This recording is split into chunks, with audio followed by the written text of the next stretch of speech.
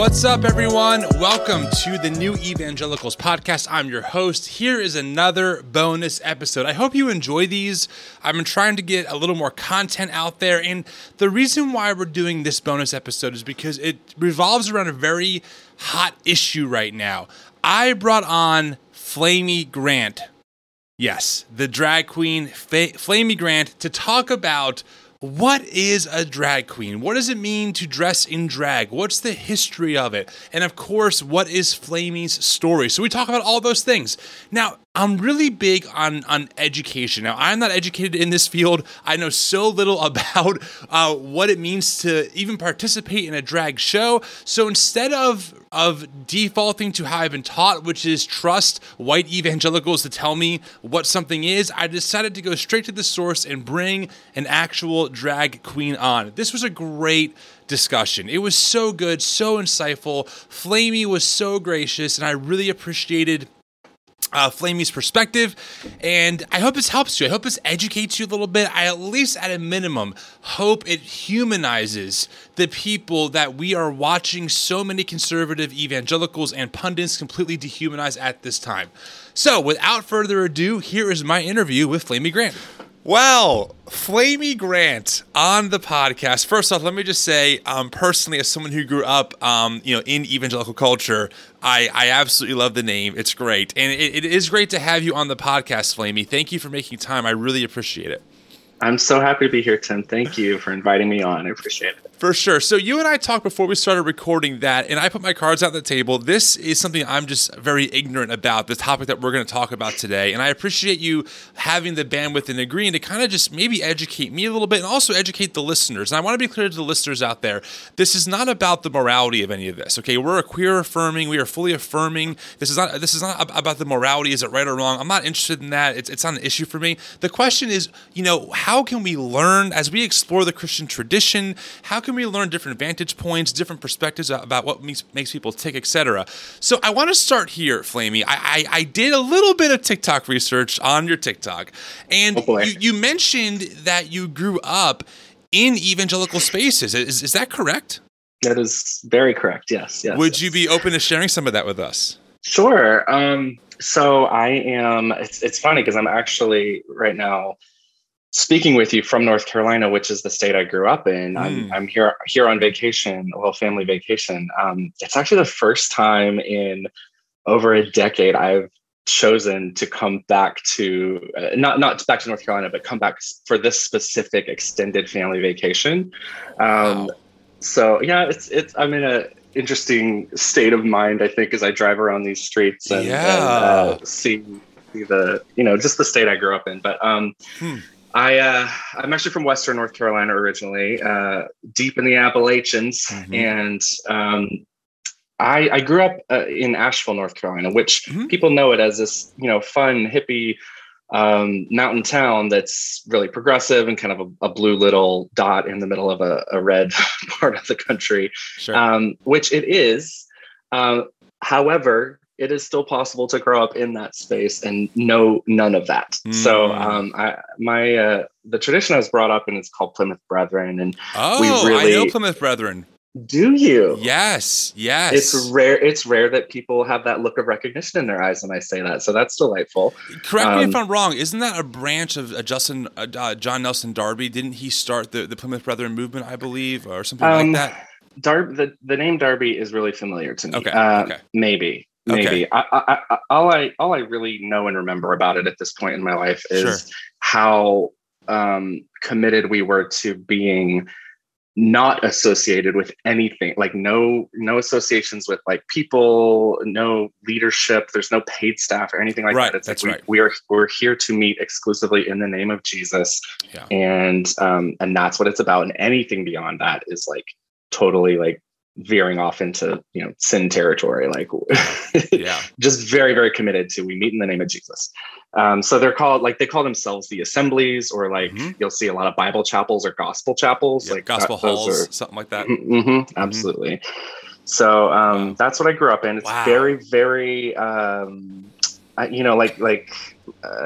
my mom still wears a head covering to church, and women are not permitted to speak. They don't use their voice, their voice during services. There are other ways they can serve. They can teach Sunday school. They can, handle the fellowship meals. They can watch the kids. But it's, the meeting itself is not like most traditional church gatherings. It's a very somber. You come around the communion table. We call it the Lord's Supper, obviously, and it's just a very quiet hour where. It's kind of popcorn, like, we call it spirit-led in college, but like we would never use those terms in the chapel. Like it's just the men in the room will take turns just kind of spontaneously standing up to call out a hymn for us to sing, or to say a little prayer, or even to open up the scriptures and do a little mini homily, or just reflection on something.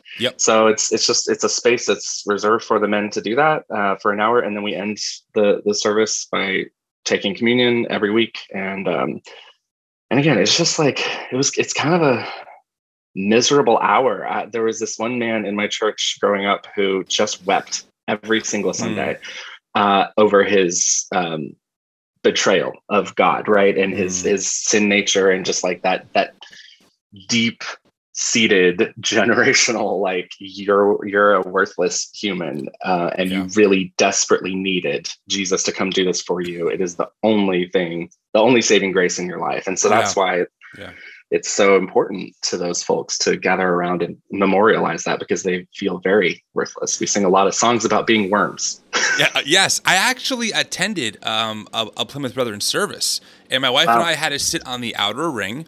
We were not permitted to participate in communion because we're not part of the church. Closed assembly. Of course, women wore head coverings, and I remember, and there's no music. It's only a cappella.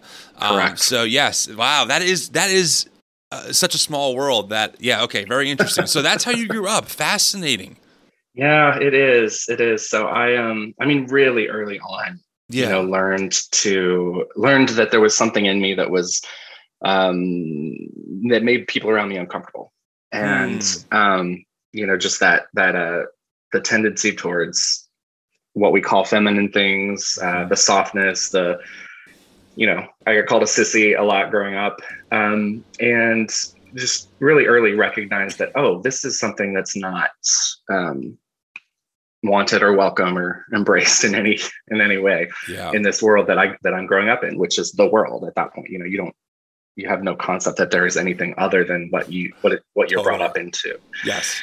So in my mind, there's no place in the world for these parts of me, and I tried to learn to butch it up, as they say. I don't know how successful I was. I thought I was really successful. In high school, I was like, I've got these motherfuckers. I'm sorry. Can I? You can curse. You're good. Okay. You're good to roll.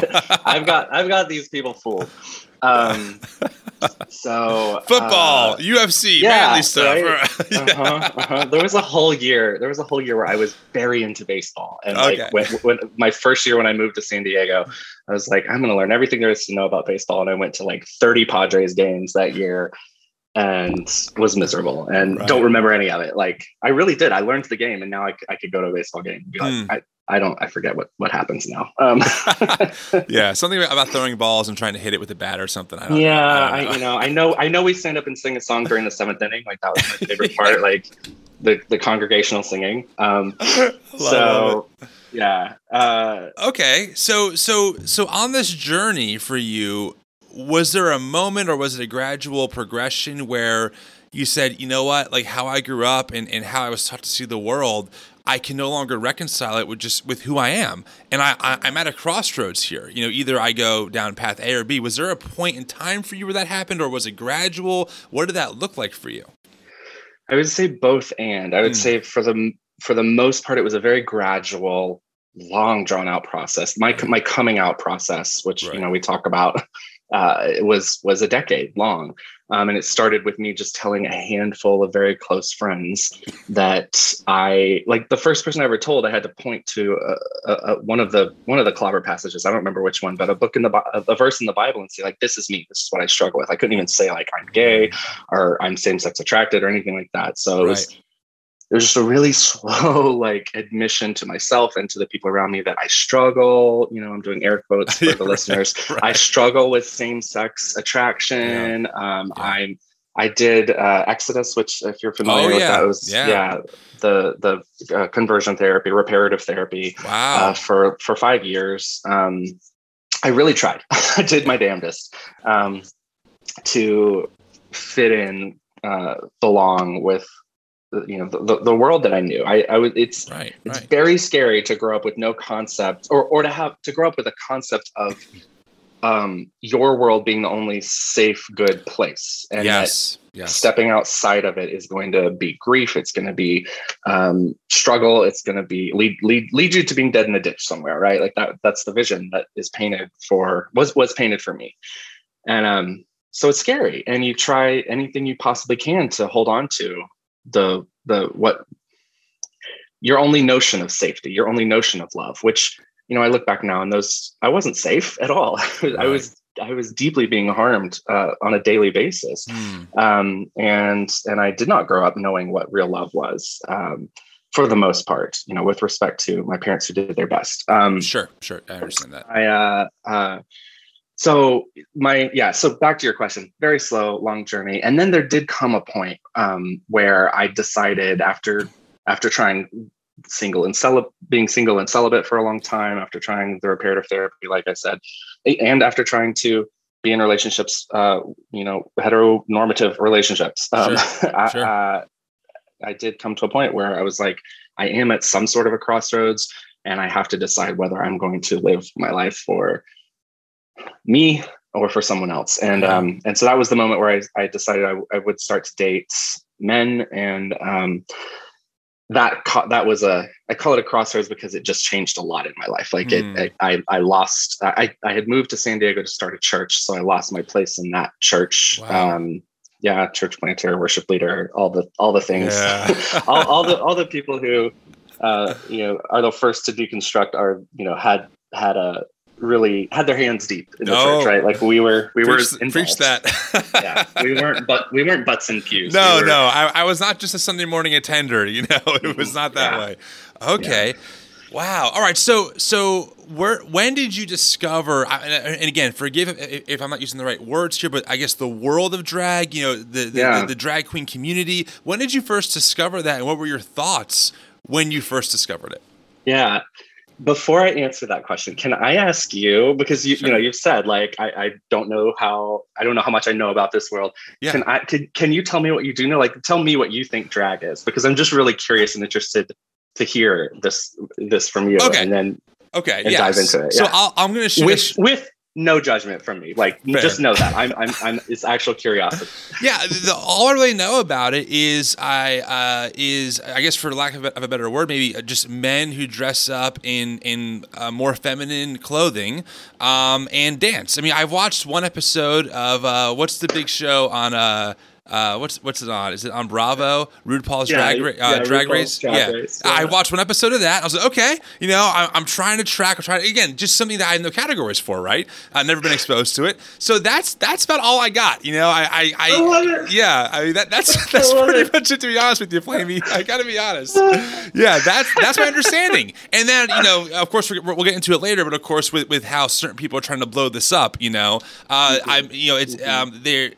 I've always wondered, even before all this, like, okay, is it always like, is there a sexual element to it? Is it just dancing? But then as I thought about that more, I've realized that that's our just society as a whole. So I don't think that my question was really unique just to the drag community. But yeah, I mean, that's pretty much all I got.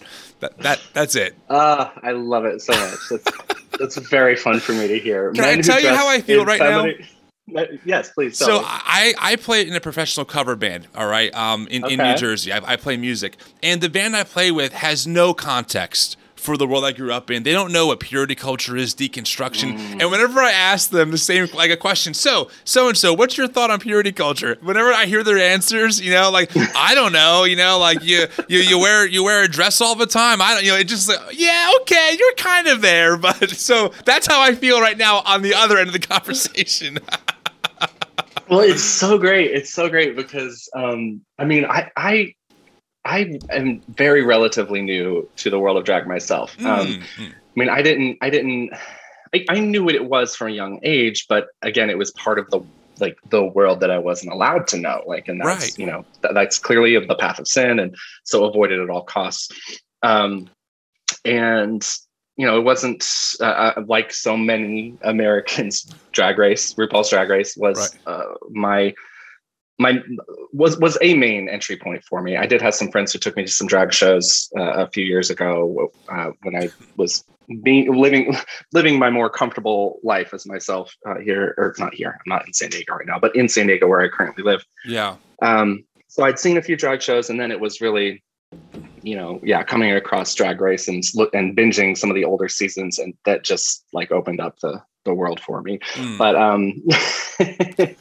men who dress in women's clothes and dance. Let's boil it down. That's kind of what I got, to be honest with you. Yeah. Exactly. So we talked before, the program, just about how there are, I can't represent the drag community myself because the drag community is massive. It's very diverse. So men who dress in women's clothes and dance is like a slice. It's a slice. Now, it is the slice that most people are familiar with because of things like Drag Race. I mean, there has not been a AFAB performer, assigned female at birth, performer on Drag Race until last year, I think. The UK version had the first female performer on the show. Drag is not something that belongs to cisgendered men at all. Anybody can perform drag. And drag doesn't have to be feminine presenting, or what we call female presenting costumes either. Like, it can be all kinds of things. Like there's obviously drag kings, who are typically often AFAB performers who are presenting male on stage.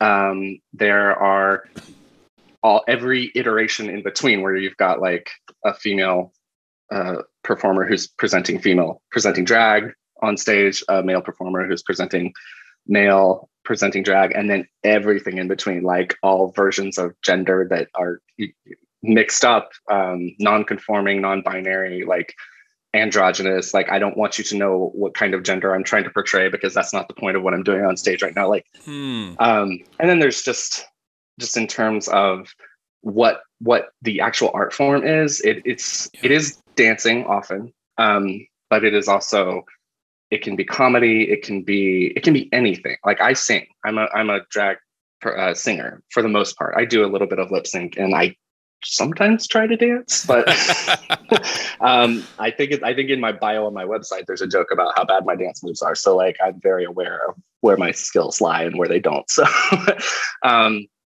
so yeah, there you can. I mean, I like to think of drag as theater. Like, you can go to the theater and you can see a really intense drama that's telling like a really emotional human story. You can see a musical that is just like there to make you smile, right? Like, it's just glitter and lights and dance, dance moves and music. You can go and see comedies. You can go see like classical theater, like Shakespeare. And so drag is very much the same thing. It's not one type of performance or one type of, it's not just one type of performance. It is an avenue where you can bring your creative spirit, your creative mind, and create what you want. But it obviously is rooted very much in queer culture. And that is because, and I would say it probably has a lot of its roots in what you just described, which is male performers dressing in feminine costumes and doing lip syncs and like embodying the feminine, right? And that's because there's no space. There was no space for them to do that. What I described in my upbringing, like, I have pictures of me as a toddler walking around stumbling around in my mom's heels, with one of her skirts pulled up to underneath my armpits. So like, those inclinations are innate. They are inborn in us. Like they are just, they come out at the earliest of ages. And, and when something is so suppressed and oppressed in you, it has, it has to find a way out one way or another. And I think that was what a lot of drag was, especially back when drag was not an acceptable art form, which, we are still learning, obviously, how unacceptable it is in a lot of communities. But when it was largely an unacceptable, when you did not have RuPaul making bazillions of dollars with the many iterations of her TV show. So we had to create these safe spaces, and we had to go underground and make sure that the people we were performing with were safe people. And it was a way to let that inner child be heard. Like that's, for me, so much of drag and my experience with it has been inner child work and coming back to who I wanted to be early on, before it all got fucked up by messages that I received from the church around me, from family, from my Christian school. It's a really healing thing in so many ways. Well, I was going to ask, I think we're kind of on this path now. I was going to mention or ask the question, like for you specifically, because like you said, I'm not asking you to represent the entire, drag community because you're just one person. But for you, what is the art form that you're trying to communicate, right? Is it like an FU to like gender norms? Is it like, hey, there's this part of me that I can't express in a normal cultural setting, so I'm just gonna go all out in this in this expression of art? What is it for you that when someone watches you perform, you're trying to tell them? Yeah, absolutely. So I think this is a really personal question, I think, for each performer. And so I will answer it exclusively from my experience and why I do what I do and came to where I am. So when I first started doing drag, which again feels like such a process because I don't think I started doing drag. I think I started by like putting on a little eyeshadow one day and saying like, what does that look like? What does that feel like? Sure. Or, buying a dress or a skirt and being like, what is this going to feel like if I prance around in the privacy of my room a little bit and see where it goes. Like I said, my husband and I had been binge watching. My husband had been into drag for years, long before I met him. So, and it is really through him that I started watching the show and everything. And we were binging and we were kind of laughing one night about what would our drag names be, if we were to create drag characters. And I was like, well, I mean, so many people name themselves after icons and they fashion themselves after, these female powerful performers, Cher and Madonna. And there's a queen called Tina Burner. So I was like, well, I didn't have those growing up. I wasn't allowed to listen to, to any of that. I mean, the wildest I got was like sneaking some Natalie Merchant into my CD collection in high school. So I was like, but I loved Amy Grant. Like she was that was my powerful female icon, like persona that in my life that I looked up to. And so, obviously the name Flamy came from that. And he laughed. My husband laughed when I said it. And I was like, oh, like that's kind of cheeky. And it gets a laugh, just even the name. So I was like, I'm going to file that away. And I didn't even tell him. I didn't even tell my husband that I went and I created the Instagram account and I saved the handle everywhere. Yes, I totally get just that. because that's the kind of person I am. Like I have an idea and I'm like, I better go get the website. Just in case, right? Just in case this goes somewhere. So great job. It worked out. I get that completely. Yeah. So for months I was like, I kept that account on private, had no followers, and I was just posting little progress pics of my makeup evolution, we'll call it. There's some of those pics are still on there from the very beginning. They're really delightful to go back and be like, okay, we've come a long way, baby. But for me, it really did start as just this personal private space that I wanted to explore who was that kid in those pictures? You know, who had this impulse to go drag things out of his mom's closet and got in trouble for ruining her mascara and lipsticks and things like that. What was that kid trying to do? And I mean, I call it inner child work because I feel like I'm going back and giving space for myself to do. I'm giving permission and space to explore what I was drawn to naturally growing up, but that I had been forbidden from doing for decades. Yeah. Forbidden by my culture and then ultimately by myself, because I'm responsible for myself at some point. And I'm the one, no one forced me to go into Exodus. Like I did that voluntarily. Like I desperately was trying to, so I did a lot of those things to myself. And so that's the healing part for me. It's like forgiving myself, making up for lost time, and yeah, just going for it now, because I do feel like we, so much of us spend decades in service of a message of oppression ultimately. And I think part of why the extremism of drag is so compelling.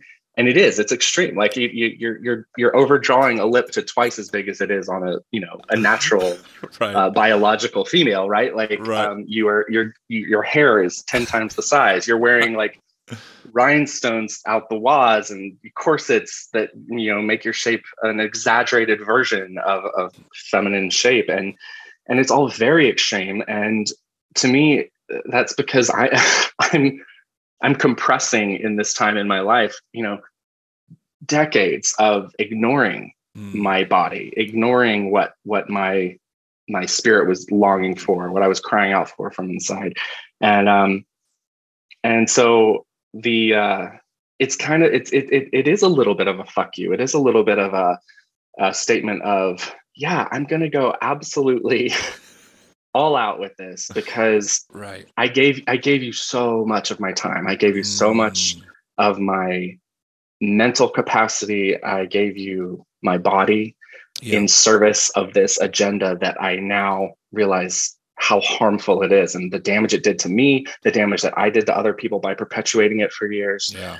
And I'm gonna be extreme in this, because it's, first of all, it makes me feel good.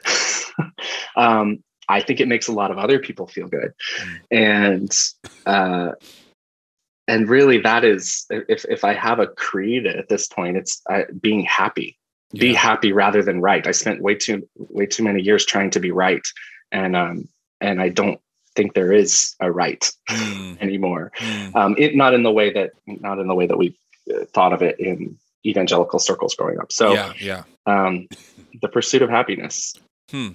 So Shopping these days can be underwhelming, but at QVC, we believe those who love to shop deserve a living, breathing way to shop, where product descriptions are alive with demos by creators, chats with inventors, and hosts who know the most. From self-care and kitchenware to fashion trends and forever faves, at QVC, we bring life to products and products to life. Shop QVC.com/podcast and use code QVC15podcast for $15 off $30 for new customers. This is shopping brought to life. If someone you love is struggling with their mental health, you don't have to struggle alone. Call or text 988 to get resources and support from trained crisis counselors who can help you help them. 988 Suicide and Crisis Lifeline. Hope has a new number. So that's really helpful. And I the reason why, Flamy, I even asked you on is because as New Evangelicals, as an organization in our content, even people that we don't like, let alone people that we like, such as yourself, we really want to rehumanize them, because there's such a dehumanizational, I hate to use the term spirit, but there's like a culture of that. Of course, in evangelical circles, as you and I have both experienced in our own ways, but also in like the culture as a whole as well. And it seems like when it comes to drag shows and being a queen, there's such a dehumanization happening specifically right now in particular, which again, there's nothing, I can't say it's the first time I've seen this, but it's kind of come back around, I guess we could say.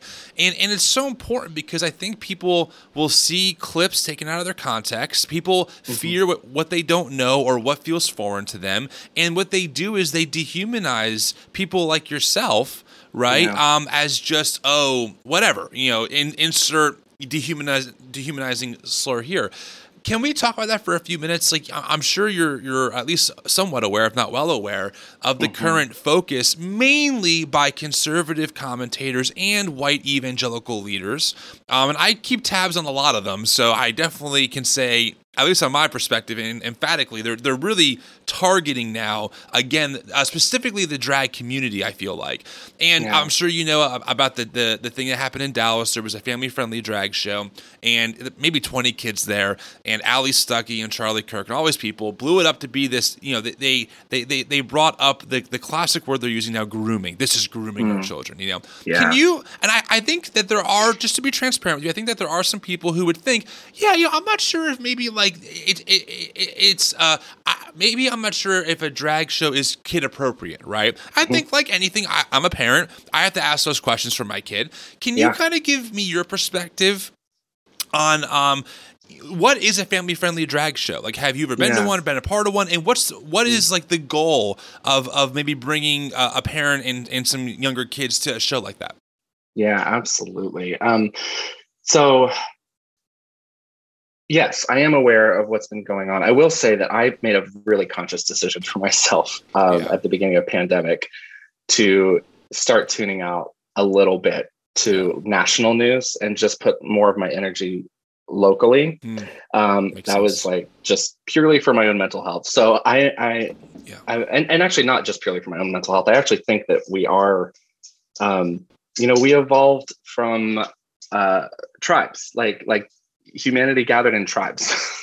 Right.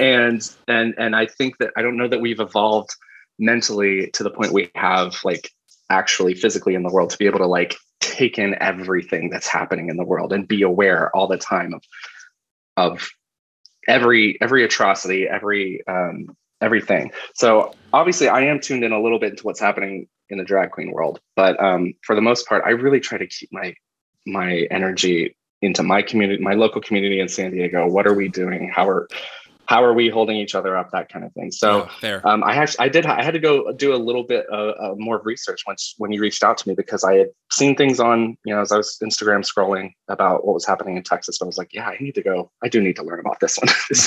This is directly affecting my community. So let's go figure it out. Right.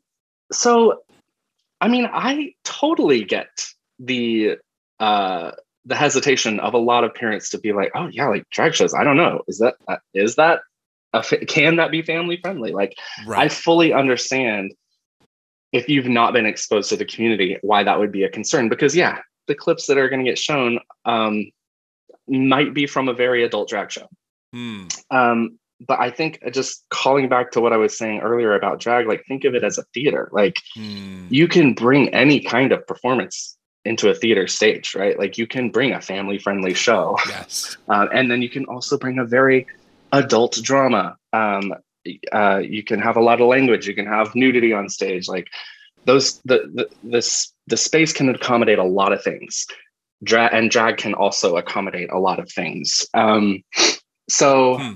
I would definitely say that there are drag shows that 90% of reasonable, parents would be like, no, that's not for my kid. And I think the drag queens performing in the show would be like, I'm uncomfortable performing this in front. Like, why did you bring your kid to this show? Like, I'm a little uncomfortable, but you're the parent, whatever. I've been in movies, like R-rated movies, where family comes in and sits in front of me, and I'm uncomfortable watching what's happening on screen, seeing like what I assume to be a 12-year-old kid right there.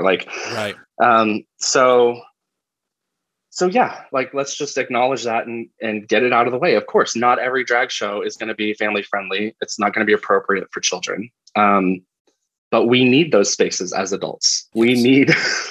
We need to be able to tell all the full, rich human story, which includes sexuality, which includes language, which, it includes everything that sometimes we wait until kids have reached a certain age before we introduce things to them. Right. Like, yeah. But yes, I have been to drag, family friendly drag shows. I'm trying to think if I guess I have performed because I've preached in drag, a couple of times actually. So yes, I have interacted with kids in drag myself. The level of scrutiny that's being placed on drag queens right now is totally out of proportion to the scrutiny that would be put on any other kind of performer, right? 100%. Yeah. And I think it's just kind of a natural thing, a natural reaction, fear response that happens when something becomes like wildly popular like drag has now become. I mean, Drag Race, the RuPaul's Drag Race show has, I think there's like 14 seasons now. And then there are editions in like 10 other countries. There are like all-stars editions where it's like, we're going to bring back winners from previous seasons or contestants from previous. So it's like, it is spun out. There's DragCon, which I just went to in LA, which is, the physical festival, which there were a lot of kids there. A lot of people bring their kids to DragCon. So it is just, it's having like a cultural moment right now for sure. And I think that when that happens, and anytime that happens in history, that like something that makes the pearl clutchers like, oh my gosh, this makes me uncomfortable. Like there's a movement there's like a little bit of an uprising that says like, this isn't appropriate. We can't, who will think of the children, Reverend Lovejoy's wife on The Simpsons, like, won't someone think of the children? And I think that's kind of what's happening here. I'd like to say I'm not terribly concerned about it because in my interactions in the world, like I interact with reasonable people for the most part who get it. And even friends of mine who don't know drag, like when I started doing drag, I didn't come up in a world of drag queens, right? Like I came up in a world of church and so I still have a lot of holdovers from that space. So when I started doing drag, like there weren't other drag queens in my life. Like I was doing drag for like my friends who'd never really experienced drag before. Right. And even there it was like, oh, okay. Like, so this is a new thing for you, Matthew. Let's, we'll go there with you. Like we because we have the relationship with you. We know who you are. We trust you as a human being kind of thing. So, yeah. I don't know where I was going with this, but if you don't mind, can I verbally process something with you as you're talking? Yeah, absolutely. Right. Cause I'm even asking myself the question, like, Tim, why, when you first saw clips of however long ago, of a drag show, why were you like kind of, whoa, this feels uncomfortable? Because the reality is I'm a huge Marvel fan. I've dressed up as the Hulk. I've spray painted my body green more than one time. Okay. I mean, I'm talking like Walmart graffiti level paint. Oh, hold on. Someone's calling. My wife's calling me. One sec. Let me tell her I'm in an interview. 1 minute here. Right on. In interview. Can't talk. Okay. So that solves that. So anyway, my point though is that I have done that, right? And I've done it more than once. And I know friends who like to cosplay. I used to watch a show, I think on Sci-Fi. I forgot what it was called, but it was people who would create entire costumes based on a certain theme, right? And they would be completely, you wouldn't know who they were anymore. I never thought about that as being problematic, or I never thought about that as being like, whoa, I'm sorry, you like to dress up as Thor in your bedroom? Yeah. I don't know. I'm really uncomfortable. But for some reason, right, there's this thing or at least it's slowly getting removed, but there's this thing in my head that goes, whoa, Flamy Grant, I don't know. A lot of makeup here, a lot of hair going on. Mm-hmm. I'm not sure how I feel. And I can only assume, and again, I would love your thoughts as I'm kind of just thinking about this for the first time, to be honest. I have to assume that it comes back down to how I was taught about human sexuality. Right. And like what is appropriate for quote unquote men, quote unquote women, and how our society perceives those things, right? I mean, we both know in history, there were times where blue was seen as a feminine color and pink as a male color. And now, of course, in our culture, it's the opposite, right? But if a little boy likes pink, suddenly we go, oh my God, like they can't like pink because whatever. So sound the alarm. Yeah, exactly. Right. So it is interesting as I'm talking to you and you're talking, I'm like, wait a second. This has not been a thing for so many other types and groups of people that enjoy going into a different headspace to express a part of themselves that maybe can't be expressed when they're walking into Walmart, right? Mm-hmm. But why, for some reason, when it comes in particular, to drag queens, not only, potentially me or whatever, but our society, especially evangelicals, are like, whoa, too far. I think you really hit it on the head when you said it's unfair scrutiny that really is completely overblown. So I don't know. I was thinking about that. It just, wow. No, you're 100,000% correct. Like, ask any queer person, and we will tell you that the people who are obsessed with sex the most are people who've had it, are people to whom it is a taboo, or that sex itself is. There are so many rules around it. Like we can't when we come out, or when we just talk about being queer in general, like we're very aware that like what immediately goes through the minds of half of the people that we're talking to, right, or more, I don't know, is like bedroom, like what's going on in the bedroom, what's going on in your pants, like what like queerness is not exclusively about what's going on in our pants or what's going on in our bedrooms. Like that, the little kid Matthew in those pictures wearing his mom's heels, I was not a sexually functioning human yet. Like, I was barely a functioning human. Like I could barely walk. Right. And something in me saw my mom, right? Like saw the feminine human and was like, that is interesting to me. I am drawn to that. Like, I want to explore that. Like, and it had nothing to do with, it has absolutely nothing to do with who I would become later in life as a sexual being. And, and I think that can be just as apparent too in the queer culture, because you have plenty of queer folks who do not do drag and are not drawn to drag. And that's just not a thing for them. Right. And you even have a handful of straight folks who are drawn to drag and try. And actually, I would argue, like what you were just talking about, like Marvel superheroes, not like that's just a fucking human impulse. Like we see something and we think it's cool and we want to represent it in our bodies in an exaggerated, extreme way for a short period of time. Right. And we want to gather with other people who care about that thing, and we want to have a big celebration around it. Like that's just a human thing that we do. I don't want to stay spray painted as the Hulk. In fact, I don't do it anymore. It's a pain in the ass to get off, So yes, I see the movie with all my friends. We take a few cool pictures. We have a good time. And then I go home and I take it off. Yeah, exactly. Exactly that. So I think drag can so much, like, if you can just think of it in those terms, like that's a lot of what drag is. Now, at the same time, I think, and for me and for a lot of folks, I think drag opens up doors and allows us to ask questions that we weren't allowed to ask growing up. So like I identify as non-binary now, which is a thing that happened after I started doing drag. And I think it opened up for me that like the kid Matthew walking around in those heels, like that, there was something in there that was more internal and more part of my sacred, like my soul, my divine, my whatever you want to call it. Like,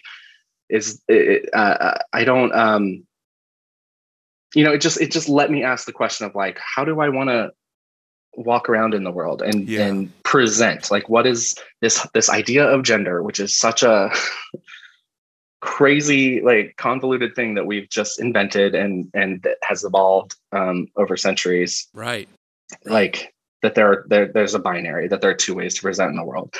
Like it opened up doors for me to be like, oh, I actually, like there are parts of drag that I'm drawn to that are actually just like me. Like I just want to paint my nails, and sometimes I want to wear makeup out, and sometimes I want to wear clothing that is more frequently seen on a female body, because it just makes me feel good. And so I think that's where so much of the fear and the groomer stuff comes into play, because that's what parents are afraid of, because first of all, we're all misogynistic.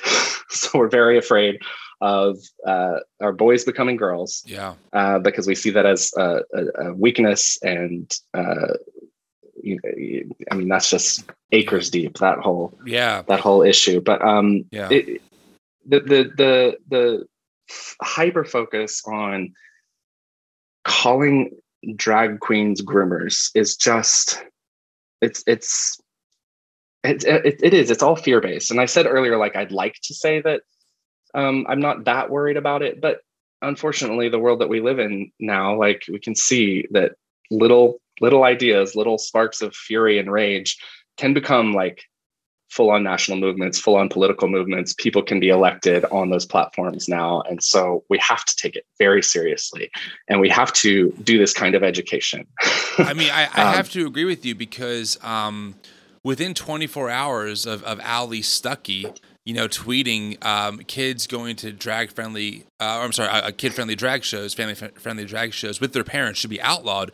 In Texas, there was legislation being introduced to do that.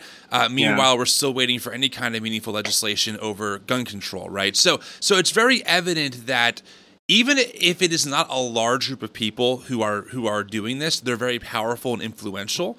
And also, to be frank with you, Flamy, I'm concerned about physical safety as well. Some of the people who were protesting, quote unquote, at this Dallas thing, were not good people. I know one of them in particular, John Doyle, far right, misogynistic, nationalist, just horrible person. The stuff he says is downright scary.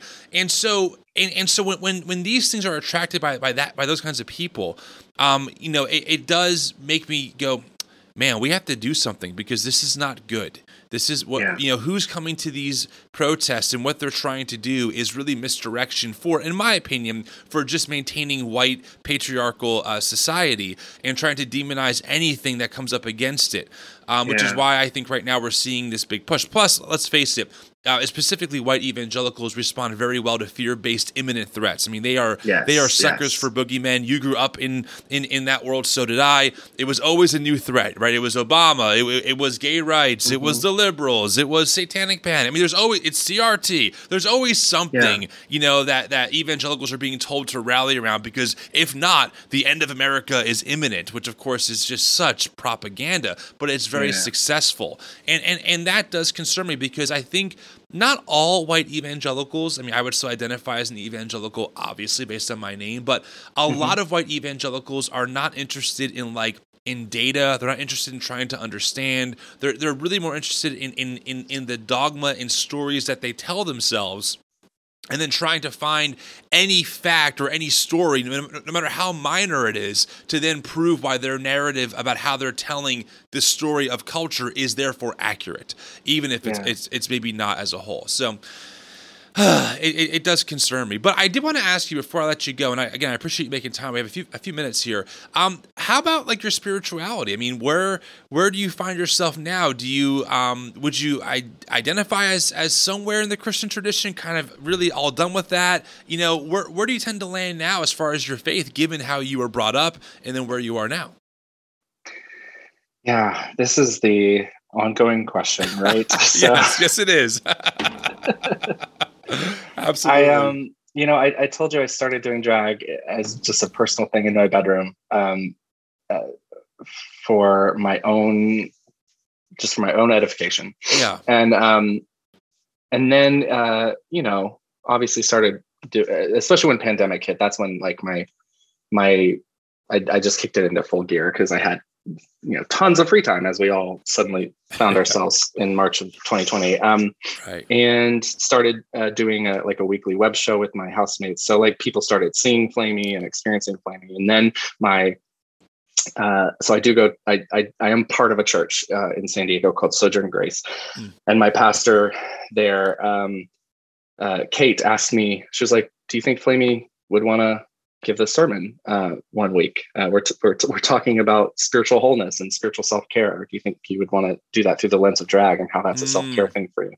And that was like a little bit of a turning point for me, because up to that point it had just been like my own personal, I'm doing this. It was self-care for me. And now I was like, okay, she's asking me to talk about this, like for other people, especially to a group of people who, like, I don't think there are any other drag performers in my church community. Right. So I was like, how do I translate that? And I had the TikTok account at that point, but it was nothing. Like, I had, 12 followers or whatever. And right. I was like, well, I'm going to use this. I'm going to create a little 60-second sermon on my TikTok and just explore what it sounds like for Flamy to talk about her spiritual life. And I did that, and I was like, okay, there's a way for me to do this. I feel good about it. I posted the video. I went to bed, and the next morning I woke up and it had like completely blown up, and I was like, oh shit, Flamy is like, there are a lot of eyes on Flamy now all of a sudden. Flamy is here to stay. Yeah. And not just that, but the fact that people were responding to a spiritual message from a drag queen, flipped the script for me a little bit. And I was like, oh, like I it really opened my eyes to just how much of me, like, is in this character that I've created, right? Like, because it's not just me dressing up as a woman and dancing, right? Like, I have been a lifelong musician and performer. Like, I get to bring those things into my drag. I've had this lifelong struggle with my faith and religion, and I'm going to bring that into my drag now and like talk about that there in that space. And so I'm trying to answer your question as best I can. I struggle with identifying as Christian. Sure.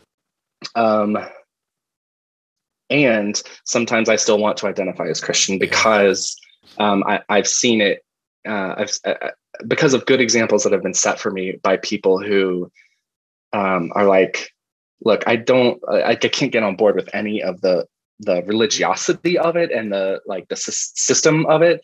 But, if I step out of that space and I just like go have my private spiritual life in nature with God, me and God, then I'm creating a void that is most likely going to be filled by the types of people that we've been talking about, folks who are very fear-based and who are going to make it that much harder for the next generation of queer kids coming up to come out. It's going to cost a whole other generation, 20 years of their lives before they can ever start to feel like themselves. Right.